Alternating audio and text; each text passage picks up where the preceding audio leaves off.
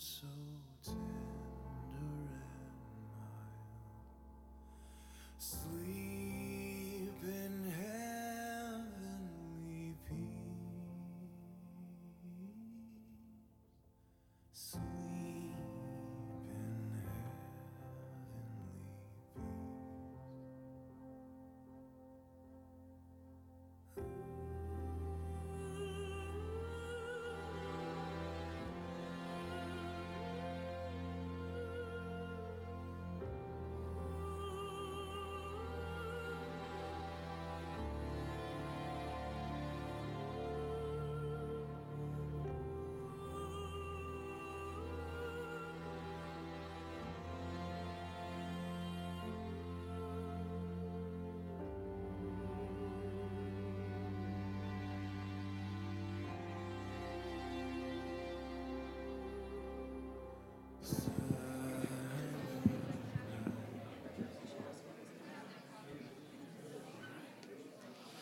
All right, good morning.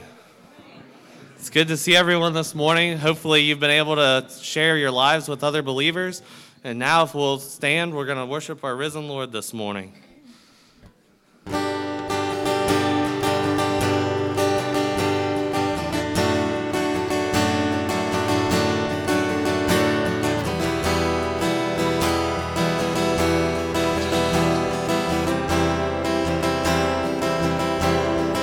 There's an endless song echoes in my soul.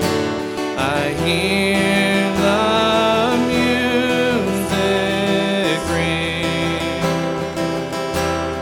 and though the storms may come, I am holding on, and to the rock I cling. How can I keep from singing your praise? How can I ever say enough? How amazing is your love? How can I keep from shouting your name? I know I am loved by the King, and it makes my heart want to sing. I will lift my eyes in the darkest night, for I know my Savior lives, and I will walk with you, knowing you'll see me through, and sing the songs you give. How can I keep from singing your praise? How can I ever say enough? How amazing is your love? How can I keep from shouting your name? I know I am loved by the King, and it makes my heart want to sing. How can I keep from singing your praise? How can I ever say enough? How amazing is your love? How can I keep from shouting your name? I know I am loved by the King, and it makes my heart want to sing. If God's given you a reason to sing this morning, say amen. Amen. You may be seated. Good morning and welcome to Cross Point Baptist Church. We are grateful you're here. You know, God has given us two things, well, a lot of things, but there's two things that stood out to me this week that He has given us that perhaps we overlook or take for granted. One is a church. Did you know that church, a local body of believers, was His idea? It wasn't something that somebody thought up one day. We ought to just get together. He compels us to come together. It's a place where you can come and, watch this, run here with your sin. You know what we tend to do? We tend to run away from our sin or hide it. You get to come here and have forgiveness and grace and freedom to live. And also, He's given us His Word. And that sounds just so refreshing. He's giving us His inspired Word that has all things that pertain to life and to godliness. And this morning, that's what we're going to share. So when I take the pulpit this morning, I'm going to share with you how we got the Bible. It's the year of the Bible for Cross Point Baptist Church, 2020. Many of you, I think, Brad, how many had signed up to date? 40. So 40 people have signed up to say they're reading either through the whole Bible or the New Testament or listening to it, like Daryl Beasley. Either way, we'll take anything we can get to get you in the Word. Why? His Word is eternal. It's living. It's alive. And it has all things, again, that pertain to life. So this morning, in a very broad stroke, I'm going to share with you how we got the Bible. Not that it was inspired. That's a fixed position, a fixed belief of our church. But how we got the Bible from the time it was penned until now. How can we trust the 66 books that we hold in our hands and our laps today? So, again, it's a lot of history. We're not here for a history lesson. We're here so that you can be introduced and enhance your relationship to God. We're going to accomplish that this morning. We're going to do our best. If you'll pick up your spiritual forks and take a bite of what we're serving this morning, your soul will be fed. So if you're hungry this morning, that should have got your attention right there.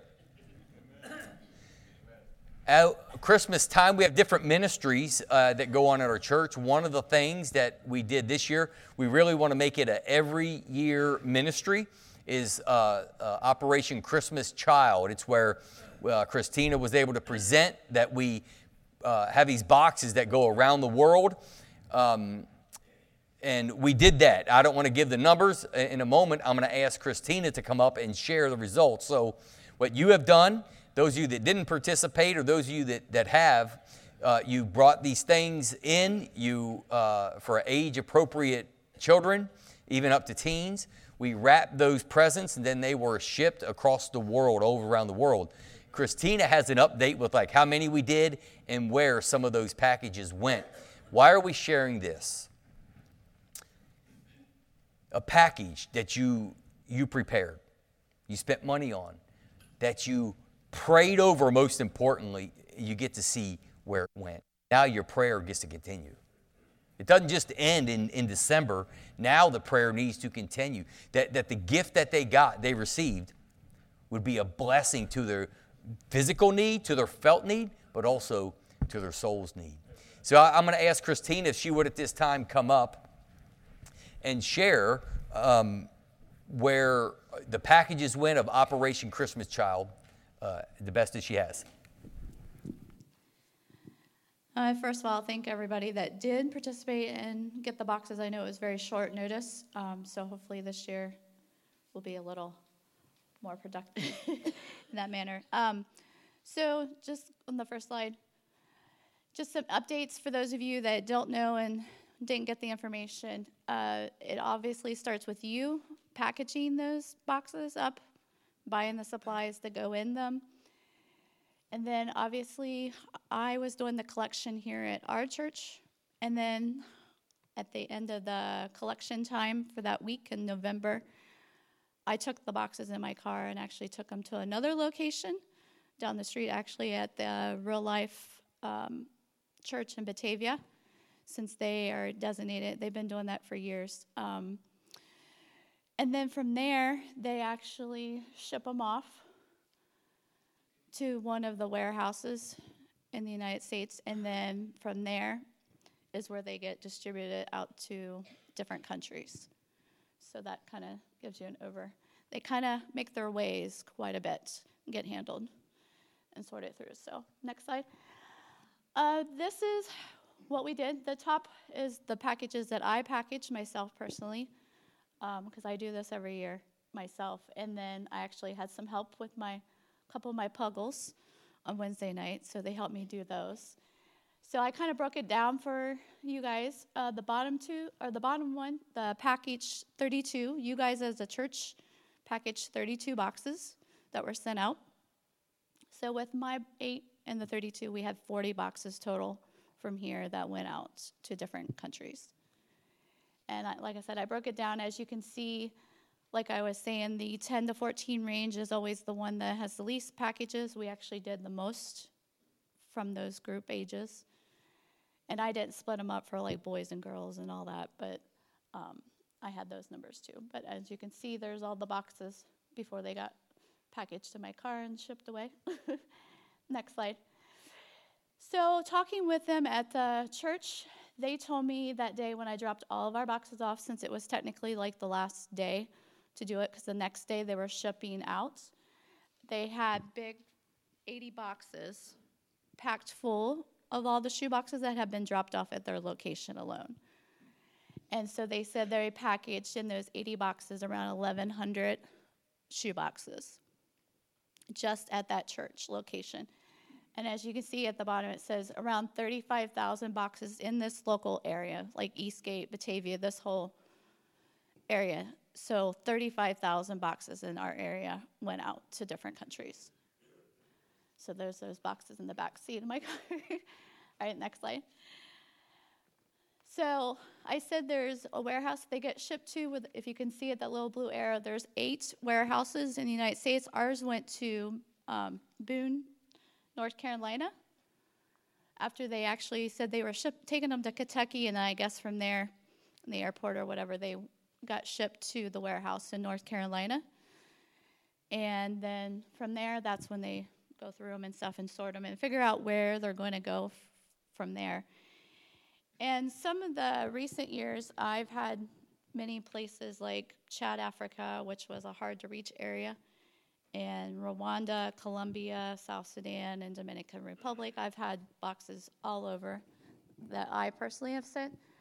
But the next slide, all the boxes that we sent, including mine, all either went to Ecuador in South America, and the other one is what they say hard-to-reach areas. I tried to get more specific details because I was able to get mine in the past that they went to Chad, Africa, but these are areas that are really hard to reach either for geographical locations or like religious. So they either have to like sneak them in or put them on like camels or canoes, or they have to literally walk them all in to the different locations. So those specifically, I don't know exactly where they went, but the rest of them all went to Ecuador. So when we do it again this year, I'll have back there either the slide or there's a year-round gift idea that you can start collecting things throughout the year if you like.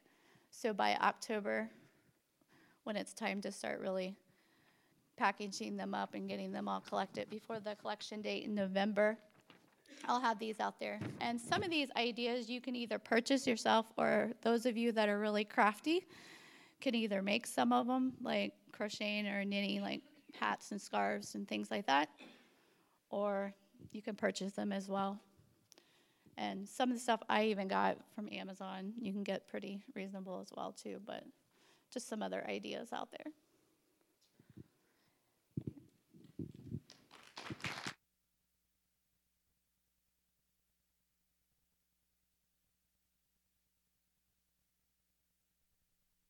Just 2 thoughts, and then we'll open in prayer, and that is that let's take the information that she just shared, we'll put in the bulletin. We'll have it in the bulletin in the next couple weeks, and that way we'll be ready to hit the ground running. You may want to work on it throughout the year, go for it, but at least we'll be ahead of it next year. We want to do this every year, It's not that hard. I thought it was an overwhelming task. It was something we all can do and have a part, and you never know where it goes and the impact that it may have. Let's bow and ask the Lord to meet with us this morning. Dear God, thank you for being who you are. We are a changing people. We are a fickle people. We are a people that are prideful and arrogant at times, and at other times we're lost and confused and drifting like the wind. But you are unchangeable. I pray that you become our God today. You become our fixed point of life. You want to continue, you want to start and continue to do a work in us that you promised in the believer to never stop forming into the image of your Son, Jesus Christ. Holy Spirit, you want to produce the fruit of the Spirit in our life. This is alive and active. So, Lord, help us today to bring the right amount of attention to you, to Jesus Christ, to you, Holy Spirit, and let you do what you do. And we be humble, be broken before you. For your people, you be our God. Bless the music today. Bless our singing. We are the choir. You are the audience today. May you be well pleased. I pray in Jesus' name, amen. Would you stand as we continue to worship in song? To God be the glory. To God be the glory, great things he hath done. So loved he the world that he gave us his Son, who yielded his life and atonement for sin, and opened the life gates that all may go in. Praise the Lord, praise the Lord, let the earth hear his voice. Praise the Lord, let the people rejoice. Oh, come to the Father through Jesus the Son, and give him the glory, great things he hath done. Oh, perfect redemption, the purchase of blood, to every believer, the promise of God, the vilest offender who truly believes, that moment from Jesus a pardon receives. Praise the Lord, let the earth hear his voice. Praise the Lord, let the people rejoice. Oh, come to the Father through Jesus the Son, and give him the glory, great things he hath done. Great things he hath taught us, great things he hath done, and great our rejoicing through Jesus the Son. But purer and higher and greater will be our wonder, our transport, when Jesus we see. Praise the Lord, let the earth hear his voice. Praise the Lord, let the people rejoice. Oh, come to the Father through Jesus the Son, and give him the glory,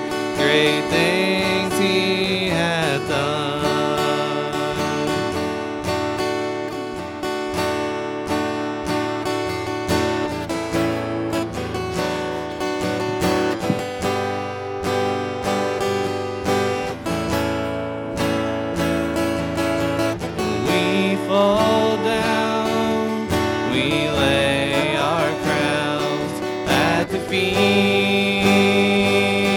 of Jesus. The greatness of His mercy and love at the feet of Jesus, and we cry, holy, holy, holy. We cry, holy, holy, holy. We cry, holy, holy, holy is the Lamb.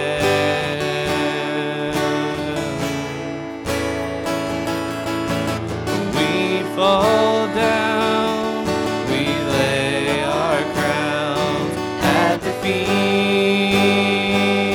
of Jesus. The greatness of His mercy and love at the feet of Jesus, and we cry, holy, holy, holy. We cry, holy, holy, holy. We cry, holy, holy, holy is the Lamb.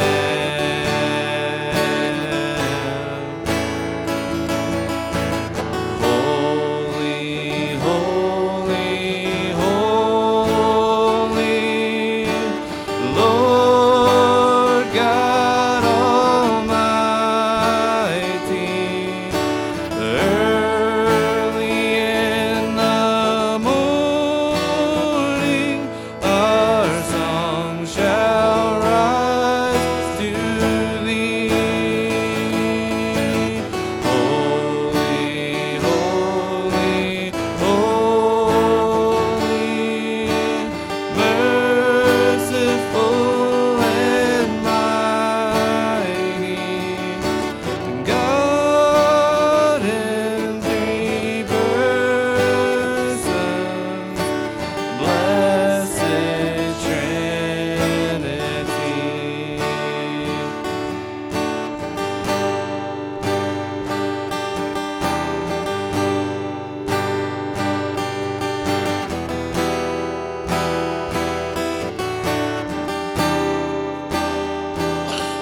Lord, I come, I confess, bowing here, I find my rest.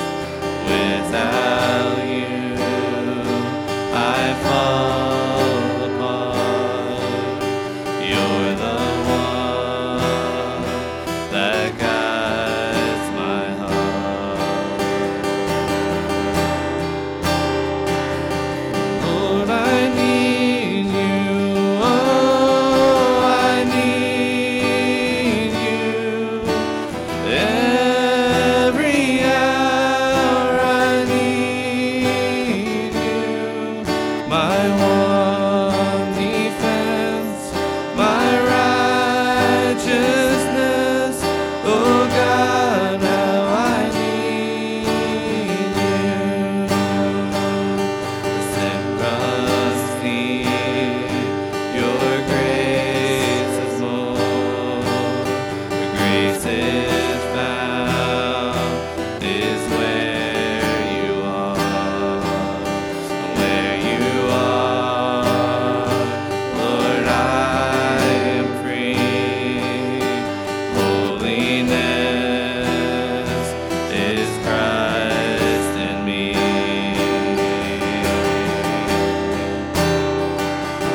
Lord, I need You, oh, I need You. Every hour I need You. My one defense, my righteousness, oh God.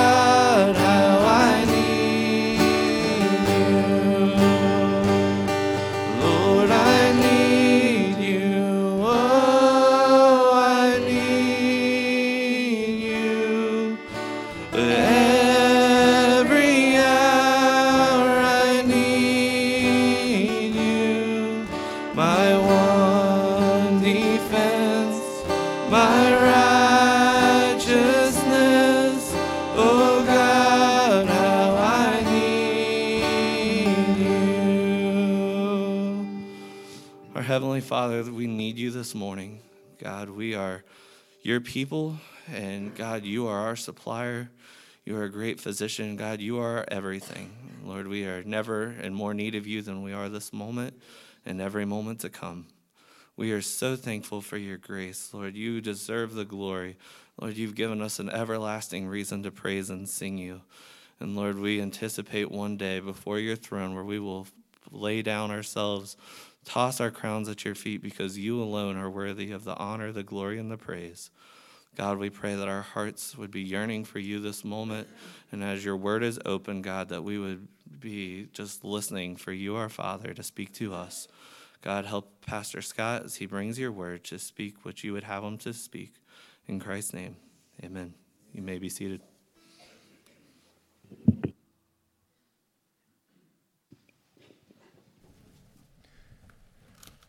We are a church that is not lost and drifting today.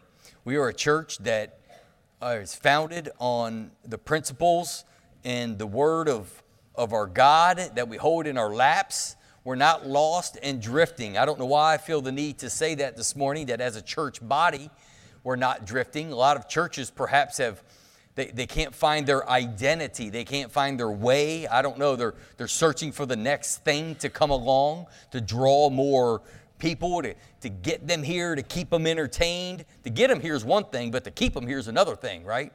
And I want you to know that at Cross Point Baptist Church, we're not going to, the best we can, we're not a perfect people, by the way. We're not even good people. That's why that song, boy, that last song was so special to me, because we need him. It's more than we desire him. Listen, I'm not a hype man today. I'm telling you the truth. I'm not just a hype man trying to hype you up. We need him in our lives each and every day. And we want to do our best to keep him at the forefront of our teaching, of our ministries, of everything that we do. So we will do our best. We are not a church that is lost or drifting or lost our way. We want to be a church that holds up God, that says, here is God and you need him, run to him. We will help you run to him. We'll run in that direction together. Why do we do that? Because there's no other hope in this world apart from Jesus Christ. You got nothing. You got nothing. And that's bad English on purpose, Karen Stanhope. They got nothing. In this world, it can be very confusing. There's a lot going on out there. Maureen asked me, we were talking about this morning, how people ask, why are there so many churches? Why are there so many denominations? Why are there so many? And listen, you're only looking at it in a snapshot of 2020. I'm not talking about even going back 50 years, but go back thousands of years. Man, this thing is all over the map. When people thought they were gaining their way to God, I'm talking about little g. They thought they were pursuing the big G God. They were really pursuing the little g God. You know what I mean by that? The big G God, when God is word, his name is mentioned in the Bible as God, there's a capital G emphasizing that he is the great I am. There's only one God. There's only one mediator between God and man, the man Christ Jesus. That's the big G. But the little g God is all the other gods that people have placed in their life, or the ways they've tried to pursue what they think is God, but they're not quite sure. And sometimes it's man-made things. Sometimes it's other religions. And you go back over the history of time and you see it. And listen, it was a free-for-all for people trying to find God, big G and little g included. Did you catch that? It was a free-for-all. So I've given myself a task this week that was quite overwhelming as I started to put it on paper. Last week we talked about the Word of God. It's the sufficiency of the Word of God, how that it was inspired. And at our church, that is in part of our articles of faith. We have 23 articles of faith. That is one of the things about God's Word that we fully embrace. And when I get done with this sentence, be ready to say amen, okay? Because if you don't, I'm going to get all mad. This fixed position that God's word is inspired, that he carried these writers along to take his proclaimed word and write it down, and we believe it as a fixed position as God's word. Amen. That is what we stand on. That we stand on that. And I've given myself, so knowing that as a church body, I want to take you to the next area this morning of what we hold in our laps, how we can trust this as the Word of God, okay? So from the last time that one of the letters was written in the New Testament, about 95 AD, about, until today, all 2,000 plus years, if you have a Bible in your hand, I wish you would just take it for a minute. You don't have to hold it up, just kind of feel it and all that. If you have it on your phone, that's okay. Look at it for a minute, for a moment. How can you trust these 66 books, what we're calling the Word of God? How can we trust this? That's the question that I want us to examine this morning. And it's an overwhelming task for me because as I started gathering facts, I started looking at Scripture, I found more history than Scripture on determining what is the Word of God. And so as I started looking at all these things, I realized that this morning I was going to have to take an extremely broad stroke at a bibliology of how we got the Bible. How did we get this here Bible? I said here on purpose too, because I'm from Claremont County. We're not here for a history lesson though. But you know what I found? I was pleasantly surprised as I started to formulate today's message that Scripture, it always has and always will come back to the Scripture. What does God say about God's Word? So I'm excited today. This is something that you will be asked if you haven't been asked yet. It's something that you've wondered about and maybe asked somebody else and didn't get a good answer, or it's something that you've wondered about and just gave up on it, and, well, just because that's what the preacher says. In this overview, we love this book, but if we don't understand how we got it, it's going to leave you with questions, and sometimes questions can lead to doubts. The Bible, this here Bible, 66 books, and the manuscripts, I would even say, they invite you to examine them. They invite you. You know what I love about the Bible? God doesn't have to set things up. He just says, he just says truth, and you got to deal with it. That's what I love about it. God doesn't take His word and go, okay, now, here's what I'm getting ready to do, and this is what it means. Okay, I'm going to set you up. God doesn't do any setup. See, He's the big G, God. He has claims of truth that are just there in the Word of God that we get to examine and see if these things be so. In Acts, we saw that out of the Bereans. The goal today is not to leave you with more questions and answers.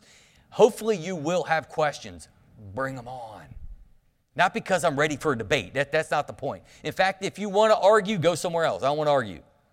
But I do want to be inquisitive about the things of God, the Word of God. But I don't want to leave you today with doubt. I don't want your questions to turn into doubt. So I encourage you, if you have questions, please ask. As stated in our articles of faith, we believe in the inspiration of Scripture. The Holy Spirit carried these men along as they first spoke the Word, and then they wrote what we know now as the Word of God. I was sharing this with Brian Reynolds some time back. We talk about the Bible. Many of you may not know this, and it may rattle you just a little bit. It rattled Brian just a little bit when we was talking about the Bible, and we have these 66 books, and that there are actually other letters written by the authors of the Bible. How come those aren't in? That didn't rattle him so much. But what can be unnerving is when you find out that going back to the Old Testament, there was a time when God's Word was only passed down word of mouth. Ooh, doesn't that get a little scary? Word of mouth. You ever played the game telephone? Maybe as a kid, where you start with one sentence, you get down the line, passing it from ear to ear, and it ends up being something totally crazy. If God inspired His word, surely He can preserve His word. Amen? Oh, He can. He's got this. But in fact, Carl Kirby in Reasons for Hope, he shares that the proclaimed word, the spoken word that was shared from person to person, was only about 5 generations long before it was penned.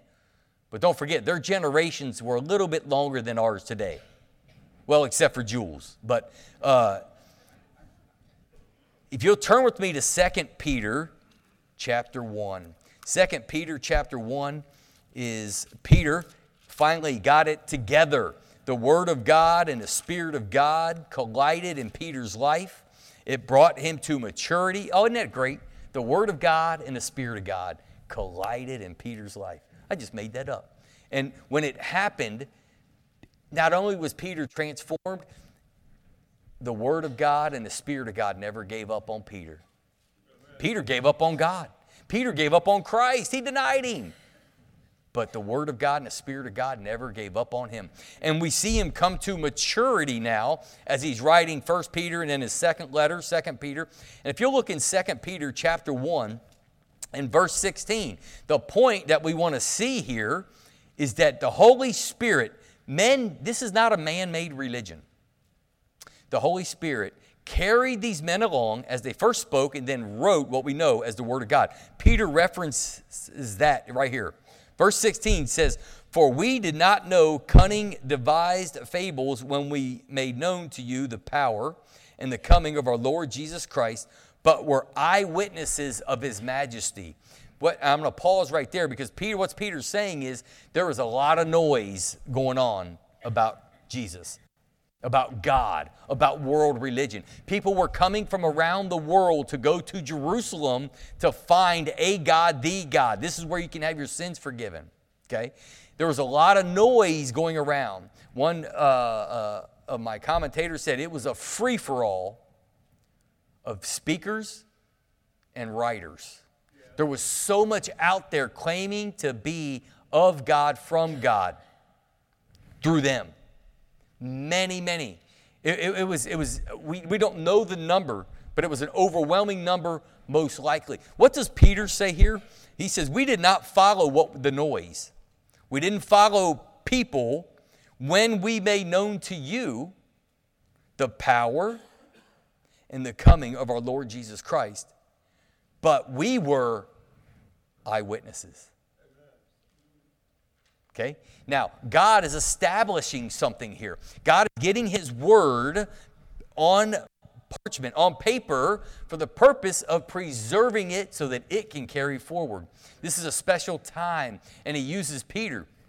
Peter's an eyewitness. Now, you may think, well, that's good, but what about me? How's this work for me? I'm in 2020, and I don't have the ability to have the eyewitness. Well, Jesus told us when He walked this earth, blessed are you, for you got to see, but blessed are those who's going to believe without seeing. Yes. By the way, Jesus said in John 17, in what we know is the Lord's Prayer, that there will be those who believe because of the Word. Yes. Is that you today? That's me today, because of His implanted Word that was able to save our souls. Man, I'm getting kind of keyed up here. But when we look at the verse 17, it says, "For He received from God the Father honor and glory when such a voice came to Him from the excellent glory. This is my Son in whom I am well pleased." You know what Peter's referencing here? He just said, I was an eyewitness.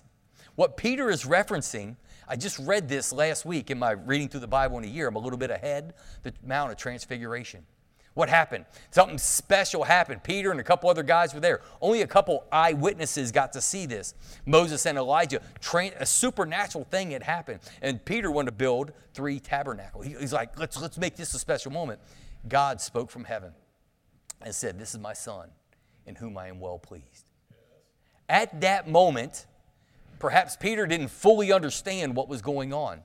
When supernatural things, you don't fully understand what's going on. But look at years later, when he's writing this, He remembers that moment. We're a forgetful people, amen? We're a forgetful people. We forget how good God was yesterday. We forget how His grace, His benevolence, how He's so patient with us. We forget that. We are forgetful people just by nature. Not that spiritually speaking. I was on my way here. I pick up Mary and Marta most Sunday mornings. Just went right past the road, just on my way to church. Had to do a U-turn, come around, come back. Yeah, flat forgot. We are a forgetful people on a day-to-day basis, but it's a shame when we forget the goodness of God. Why? He doesn't owe you a thing. He doesn't owe me anything. It's only by His grace and His goodness that we're able to draw our next breath. But Peter says that he heard from heaven, "This is my Son in whom I'm well pleased." Peter has authority. He's speaking from a point of not just, this is a good idea. He's speaking from a point of reference of, this is what happened. I was there. I was there. And he goes on in verse 18, "And we heard this voice which came from heaven when we were with Him on the holy mountain," referring back to Mount Transfiguration. Verse 19 says, and so we have the prophetic word confirmed. Let me pause right there for a moment. How many of you know that in the Old Testament, the prophetic word was about the Messiah, about the Messiah. The Old Testament is pointing to the cross. It's pointing to mainly the 3 years of public ministry of Jesus Christ. His birth too, absolutely, we'll go 33 years there. The Old Testament, it's pointing to Him. It's pointing to the sacrifice. It's constantly pointing. Hundreds of prophecies were fulfilled when Christ came to this earth, when He died on the cross, when He rose again and ascended into heaven. And so we have the prophetic word. Look at that, confirmed. It's confirmed. The prophetic, everything about the Old Testament has been done, sealed, dealed. It's confirmed. No longer to guess or to have to wonder, which you do well to heed as a light that shines in dark places. Listen, we know enough about God and what He's done in the past to know that we can trust Him with the future. I can in my life. I know that He has never bailed on me. I know that I bailed on Him, but He's never bailed on me. I can say for our church, He's never left our church. We may leave Him. We may try to leave Him, but He's never left our church. That we take heed as a light that shines in dark place until the day dawns and the morning star rises in your hearts. I promise, I'm trying to get to verse 20. That's all I'm after. Knowing this first, that no prophecy of Scripture is of any private interpretation. This isn't Peter saying, this is a good idea. I was smoking a pipe under a tree by the lake one day, and this is some good thoughts that come to me. It's not what he's saying. This isn't my opinion. This isn't my commentary. It's not private interpretation. Verse 21, for the prophecy never came by the will of man. It's not the man's desire, but holy men of God spoke as they were moved by the Holy Spirit, as they were carried along by the Holy Spirit. Again, one last statement, and then we're going to get to how we got the Bible. It's this, that He allowed the writers still to use their grammar, their personalities, their makeup, their culture.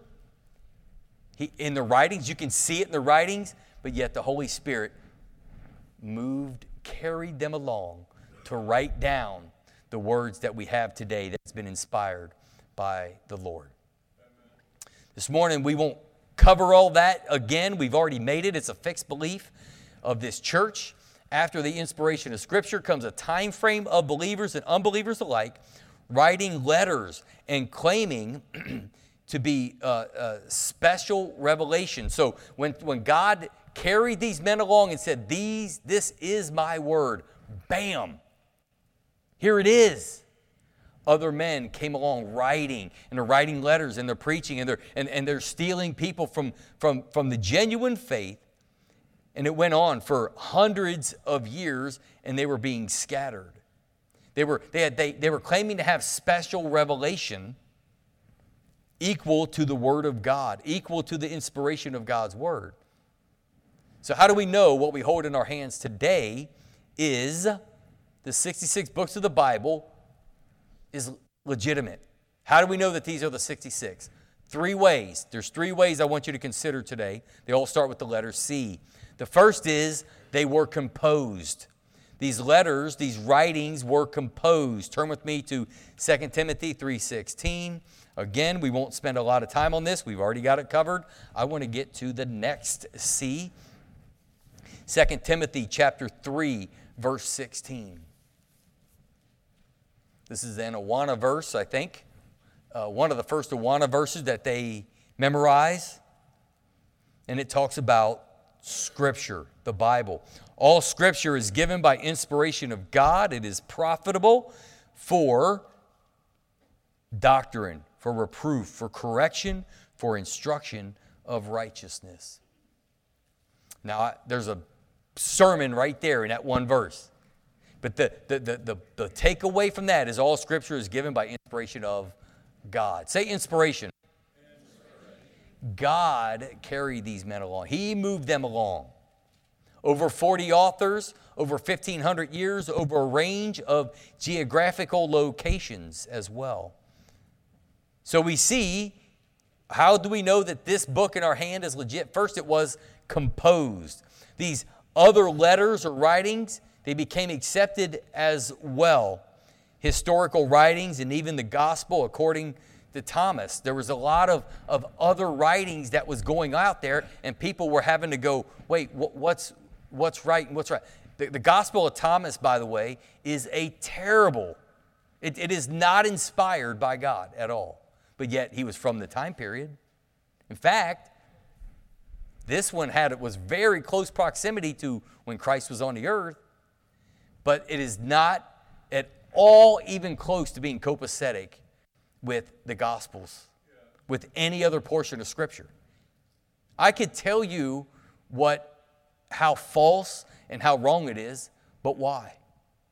We're not here today to share what isn't true. Let's share what is.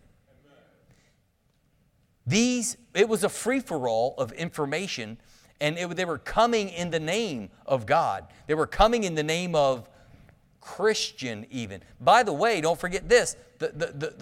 This time frame, what was it? A solid 100 years, if not a little longer, after Christ was here, there was extreme persecution for the Christians.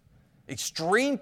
If you were found with a pocket scroll, if you were found holding a copy of of what we know as Scripture, you could be martyred. Where we talk about this on Sunday night, tonight, Faithful Life. When we're going through the book of Acts, Paul went around, had the green light to kill and persecute those that were believers. He caused havoc, is the word that Acts has in there. So in other words, if Paul were here today in that time frame, and you were here today, he had the ability to come in here with his armed guards and do spiritual terrorism right here in this room legally. It was under extreme oppression. And in the midst of all that oppression, they're having to figure out, wait, what is the Bible and what is not? What is from God, what is not? This guy's a false teacher. This guy's saying that one's a false teacher. This one's saying that is. Could you imagine how confusing of a time? We think we live in a confusing time right now. It was chaos. It was chaos. And in the middle of all that chaos, God's word was shining. God's Spirit was moving. In the middle of all that noise. Do you have ears to hear and eyes to see? Oh, isn't that great? Isn't that great that God didn't go, here's my word, that's a mess, that's a hot mess, I'm out. His word was still shining. In the middle of all that confusion. Dangerous time. God could inspire His word, but can He preserve it? There were many deceivers. So the first is this. How do we know these 66 books are legitimate? One, they were composed. We've already covered that. Here's the next C. They were circulated. I'm going to put circulated, / they were copied and collected. That's all under the one word there, under circulated. They were circulated, copied, and collected. Now, this is an interesting where I'm going to take you now in Scripture. Go to Galatians 1. Galatians chapter 1, verse 1. I'm going to take you to something here that used to be a joke in Bible college. What did God inspire? And some would say Genesis to Revelation plus the concordance and the index, right? That was a little joke they would always kind of throw out there. I'm going to show you something interesting about this letter that perhaps gets overlooked. It may not be in your Bible. Odds are it is. Or I don't know if it's in your electronic version. But it is actually in the title of this letter. The title in my Bible says the Epistle of Paul, the Apostle to the Galatians. Okay? This is one example where God inspired the title. It's the letter. He's addressing that this is who it's to. And what I mean by that is it says to the Galatians in the Greek, the pro-Galatus, which is the name Galatians was given to these Celtic people because they originally lived in a different place called Gaul before they migrated to Asia Minor. Why do I bring that out?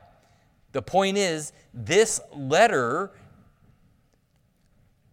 the Scripture was circulated. It wasn't given to one church. It was an area of believers. Listen, they didn't have the phone. They didn't have the internet. They didn't have the telegraph. They had to handwrite. So not only did they get this letter from Paul, amongst all the other stuff, they get this letter from Paul. The underground church perhaps got this letter from Paul. And they would copy it, circulate, copy, and they would share it to each other, and then they would collect them in makeshift libraries. How do we know these 66 books? They were composed, they were circulated, they were confirmed. Now, this is the history part that my goal is not to, you're not here to learn history, but you have to, if you want to understand how we got this book, you're going to have to do a little bit of history here to understand. Many people will say they believe, many believers will say they believe the Word of God, but yet they've never read it.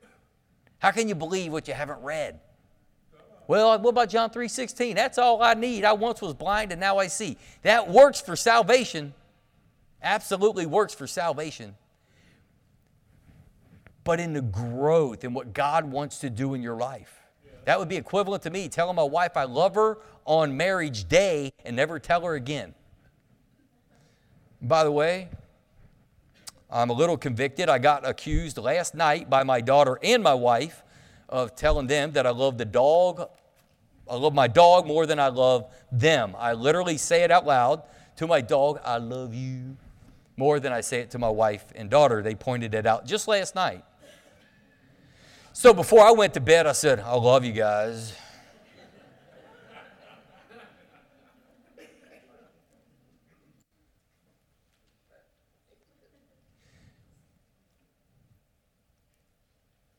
The word was confirmed.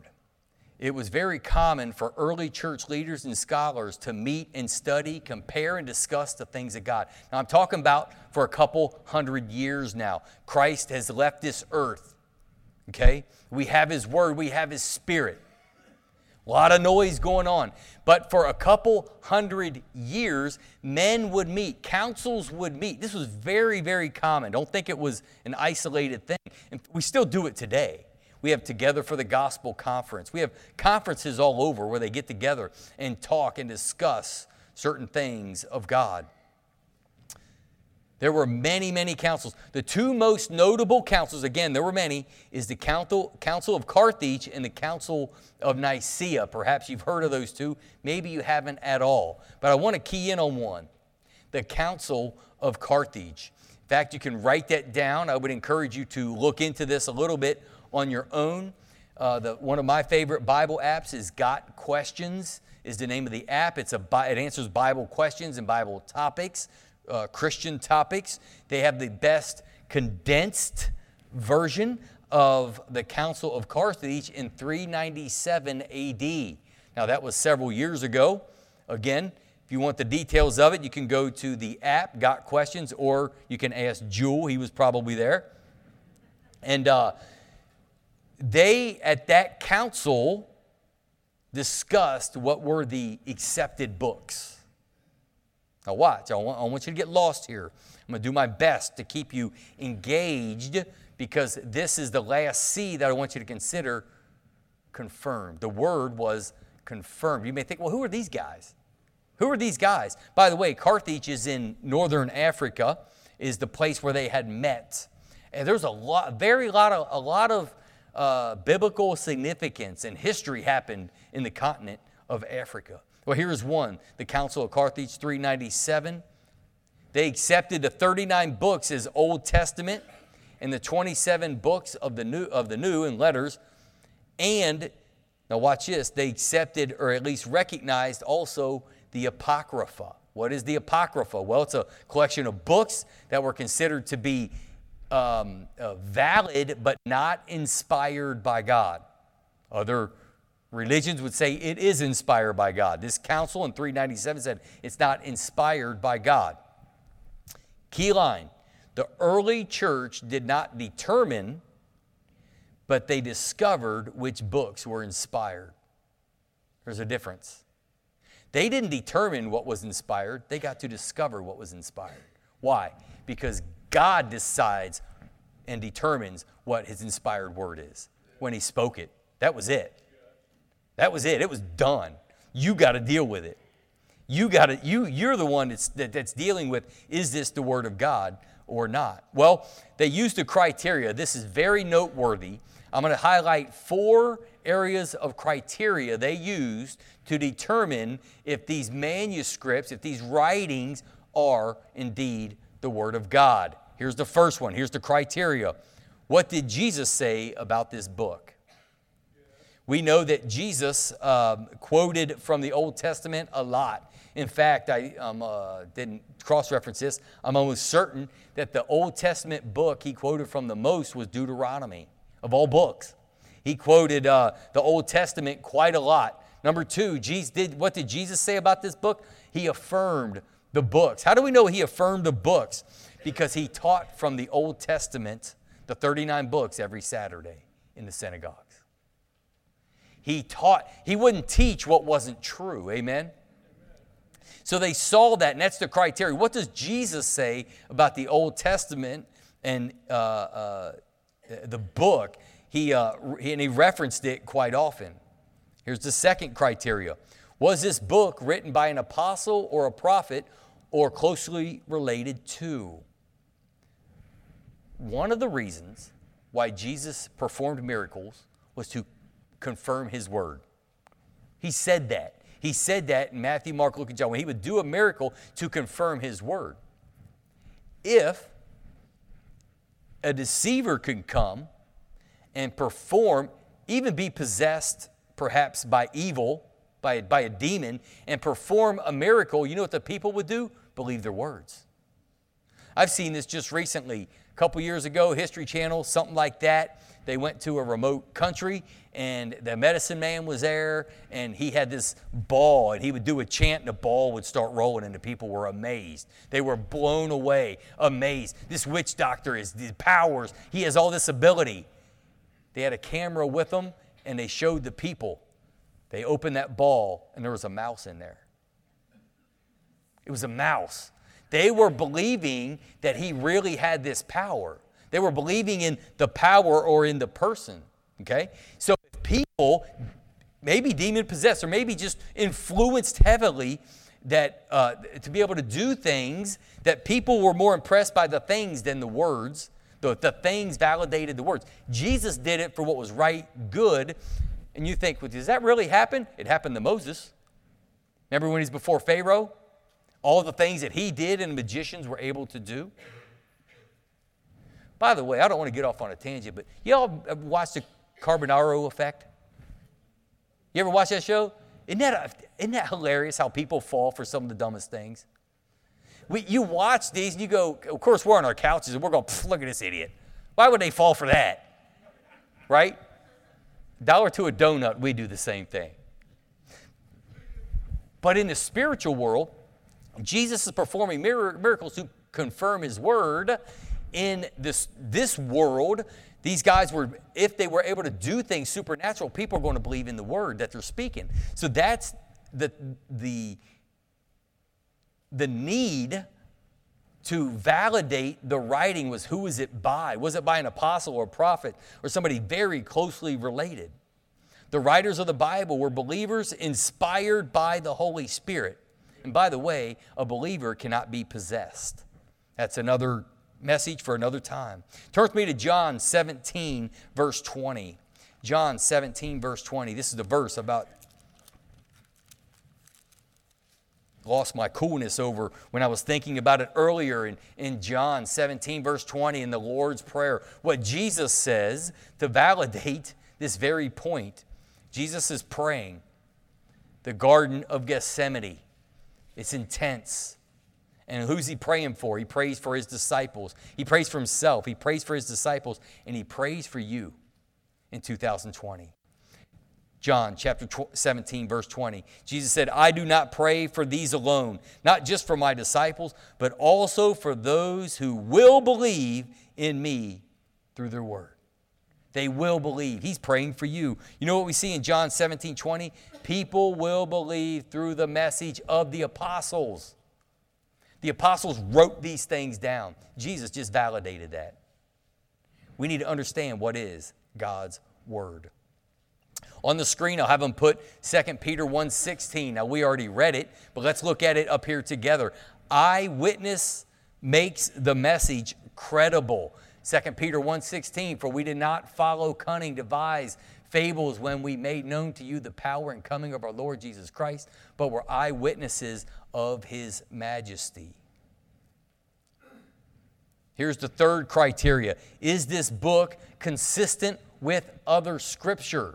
That's what happened to the book of Thomas. It didn't take long to hold this one up and go, no good. It's not even close. It wasn't consistent. So the criteria, what did Jesus say about the book? Was the book written by an apostle or a prophet or somebody closely related? Number 3, is this book consistent with other scripture? Number 4, was the book accepted by the early church as authoritative or inspired? Again, this council had the joy of discovering and confirming the inspired Word of God.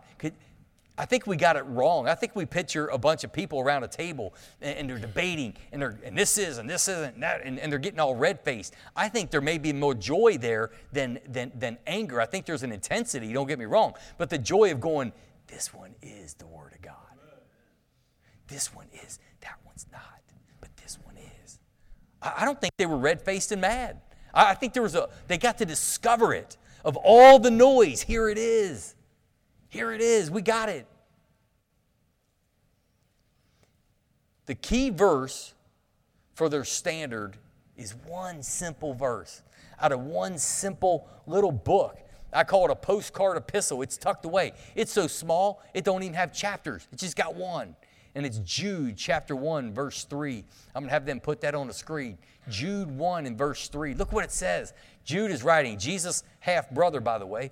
It says, there's somebody who was closely related. Amen.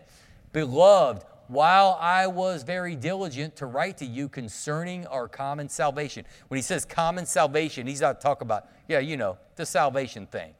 Not talking about that. He's talking about the thing we have together is true salvation. That's what he's referring to. Concerning our common salvation, I found it necessary to write to you, exhorting you to contend earnestly for the faith, now watch this, which was once for all delivered to the saints. Amen. Once for all. It was once and for all delivered to the saints. They penned it down. We got it. There's not more to come.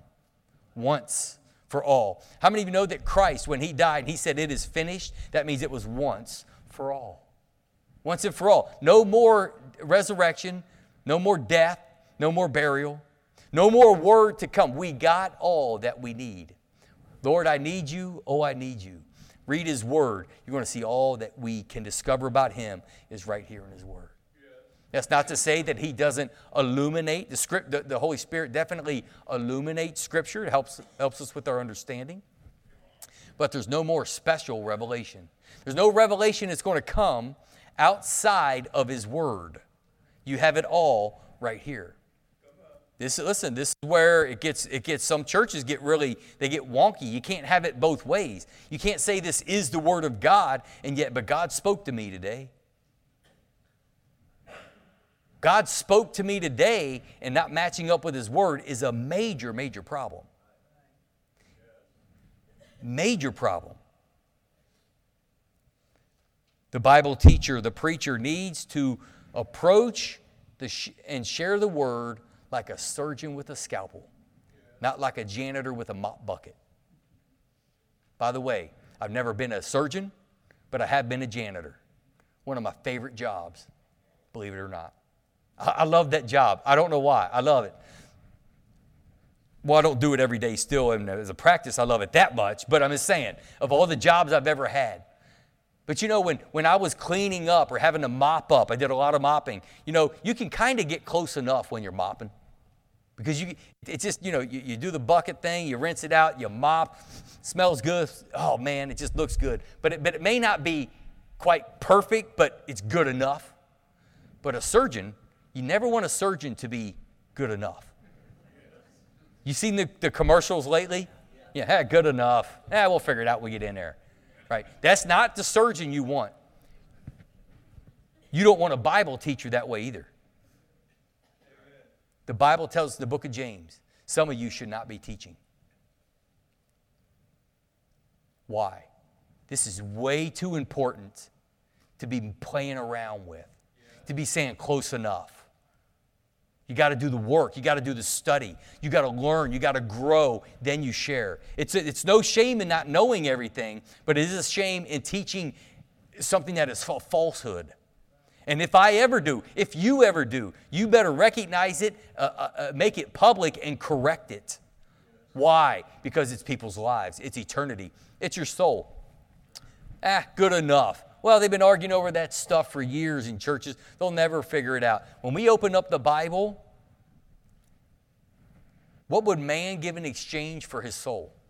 Is how Jesus framed. What would you give in exchange for your soul? All your money, all your stuff? All your life? What would you give in exchange for your soul? Jesus is putting a point out there that your soul is valuable. So when we approach the Word of God, again, we're learning as teachers, we're growing, we never arrive, but we can't be sloppy like a mop bucket with the Word of God. We need to be like a surgeon with the Word of God.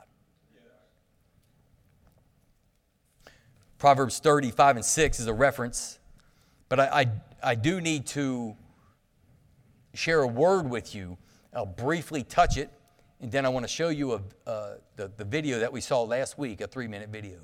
I want to enter in a word that was used here in the Council of Carthage in 397 AD. The word is canon. That's a Greek word. And that word means a standard or a measuring. It is an absolute. Okay? Did this scripture meet the canon and the criteria? I just gave you 4 of the high points of the criteria they used. And we believe in a closed canon today. It implies that there are no apostles or prophets today who are receiving new messages from God. By the way, there are many on TBN that claim such things. The church councils of the 4th century verified and made official what the church has universally already affirmed, that these 66 books in our Bible are the true scripture inspired by God. The canon is complete. Yes.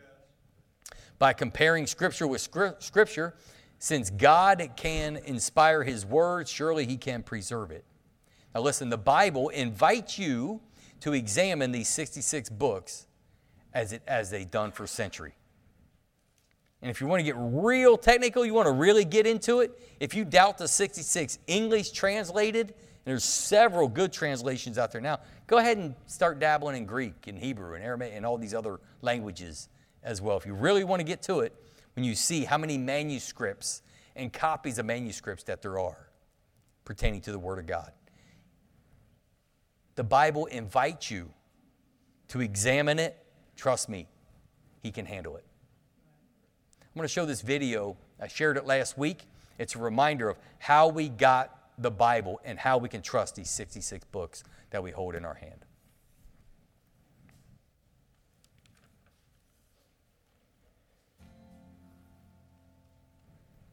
Have you ever heard someone claim that the Bible's been through so many changes and so many revisions that we really can't know what the original message was? Let's use some coffee beans to illustrate a major problem with that argument. And what we're going to do is look at the manuscript evidence for some ancient writings compared to the manuscript evidence for the New Testament. That is, we're going to be looking at the handwritten copies made before the days of the printing press for each of these works. For example, for Tacitus, he wrote his famous work called the Annals around the year AD 100. And the earliest copy we have for that comes from about 750 years later. So there's a 750-year gap between when it was written and our earliest copy. And how many copies do we have? Just 2. So let's put 2 beans in this cup to represent those manuscripts. For Plato's Dialogues, there's a 1,200-year gap, and we have just 7 copies. For the Histories by Herodotus, there's a 1,300-year gap with just 9 copies. And we have 10 copies of Caesar's Gallic Wars after a 900-year gap. Now, very few people question whether we have the original message of these writings, yet they constantly attack the Bible on this point. And yet the manuscript evidence we have for these is so minimal, and the gap between when they were written and when their earliest copies come from is enormous. So what about the New Testament? Well, it was written in the 1st century AD, and the earliest manuscript evidence we have for it comes within 50 years of that time. Now, how many copies do we have? Well, there are nearly 6,000 Greek New Testament manuscripts, and they average about 450 pages each.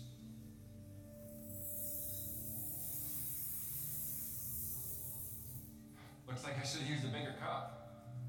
But you know what? That's just the Greek manuscripts. When we count the other languages like Latin, Coptic, and Armenian, there's another 20,000 manuscripts.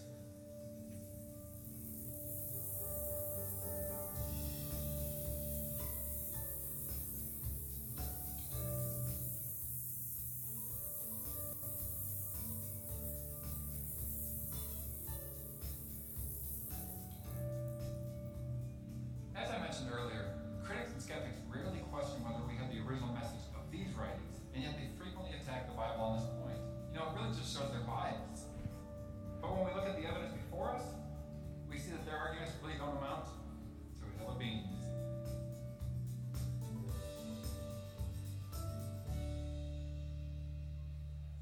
Now, some critics will say that there are a lot of differences between those New Testament manuscripts, or these differences are what we call variants. And they say there's tens of thousands of these variants. But the reason there's so many of these variants is because there are so many manuscripts. So what the critic is trying to do is take a great strength for the reliability of the text and turn it into a weakness. But here's the great thing about this.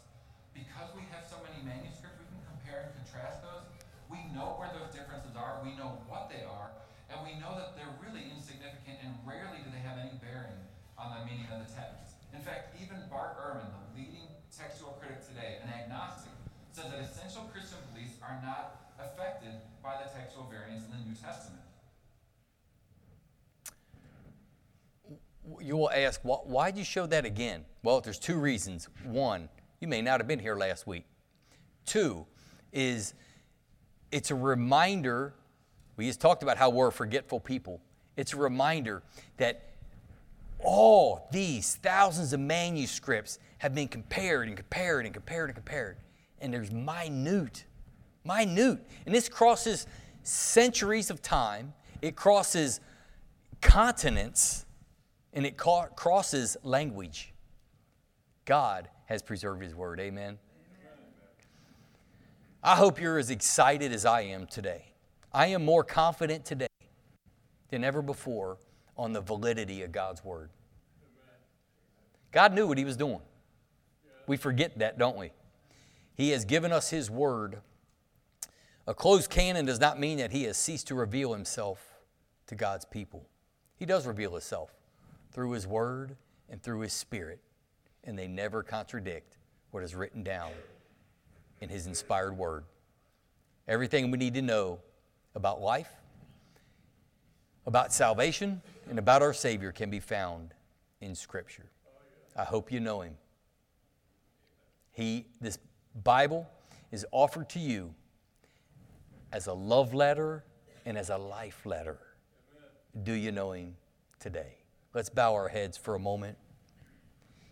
I ask Andrew to come, give us a time where we can reflect, pray, dedicate what we learn, what we know, what we forgot, what we left, and we can convert it into a prayer right here. We have a time of invitation. We can come and pray privately or corporately. Tap me on the shoulder. I will even pray with you. But this is the Lord's work now. This is way beyond me. It's way beyond it. This is God working in your heart. Lord, we pray that you have been honored and that you just move. Just move in the midst, within the boundaries of your word. But Lord, we never tell you what to do. You be God and we'll be your people. Move in people's hearts, I pray in Jesus' name. Amen. Would you stand as Andrew leads us in his song? The altar is open for you to come and pray, dedicate, or discuss. Won't you come?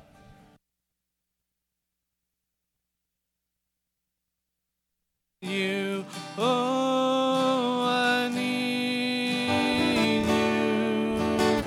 Every hour I need you. My one defense, my righteousness. Oh God, how I need you. Lord, I confess, bowing here, I find my rest. Without you, I fall apart. You're the one that guides my heart. Lord, I need you. Oh, I need you. Every hour I need you. My one defense, my righteousness.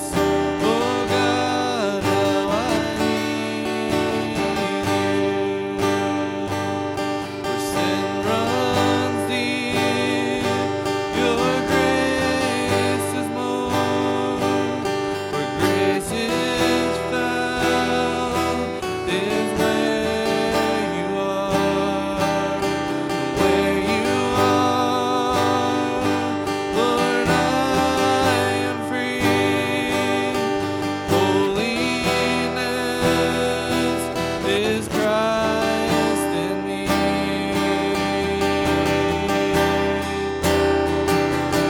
Lord, I need you. Oh, I need you. Every hour I need you. My one defense, my righteousness. Oh God, how I need you. Lord, I need you. Oh, I need you. Every hour I need you. My one defense, my righteousness. Oh God, how I need you.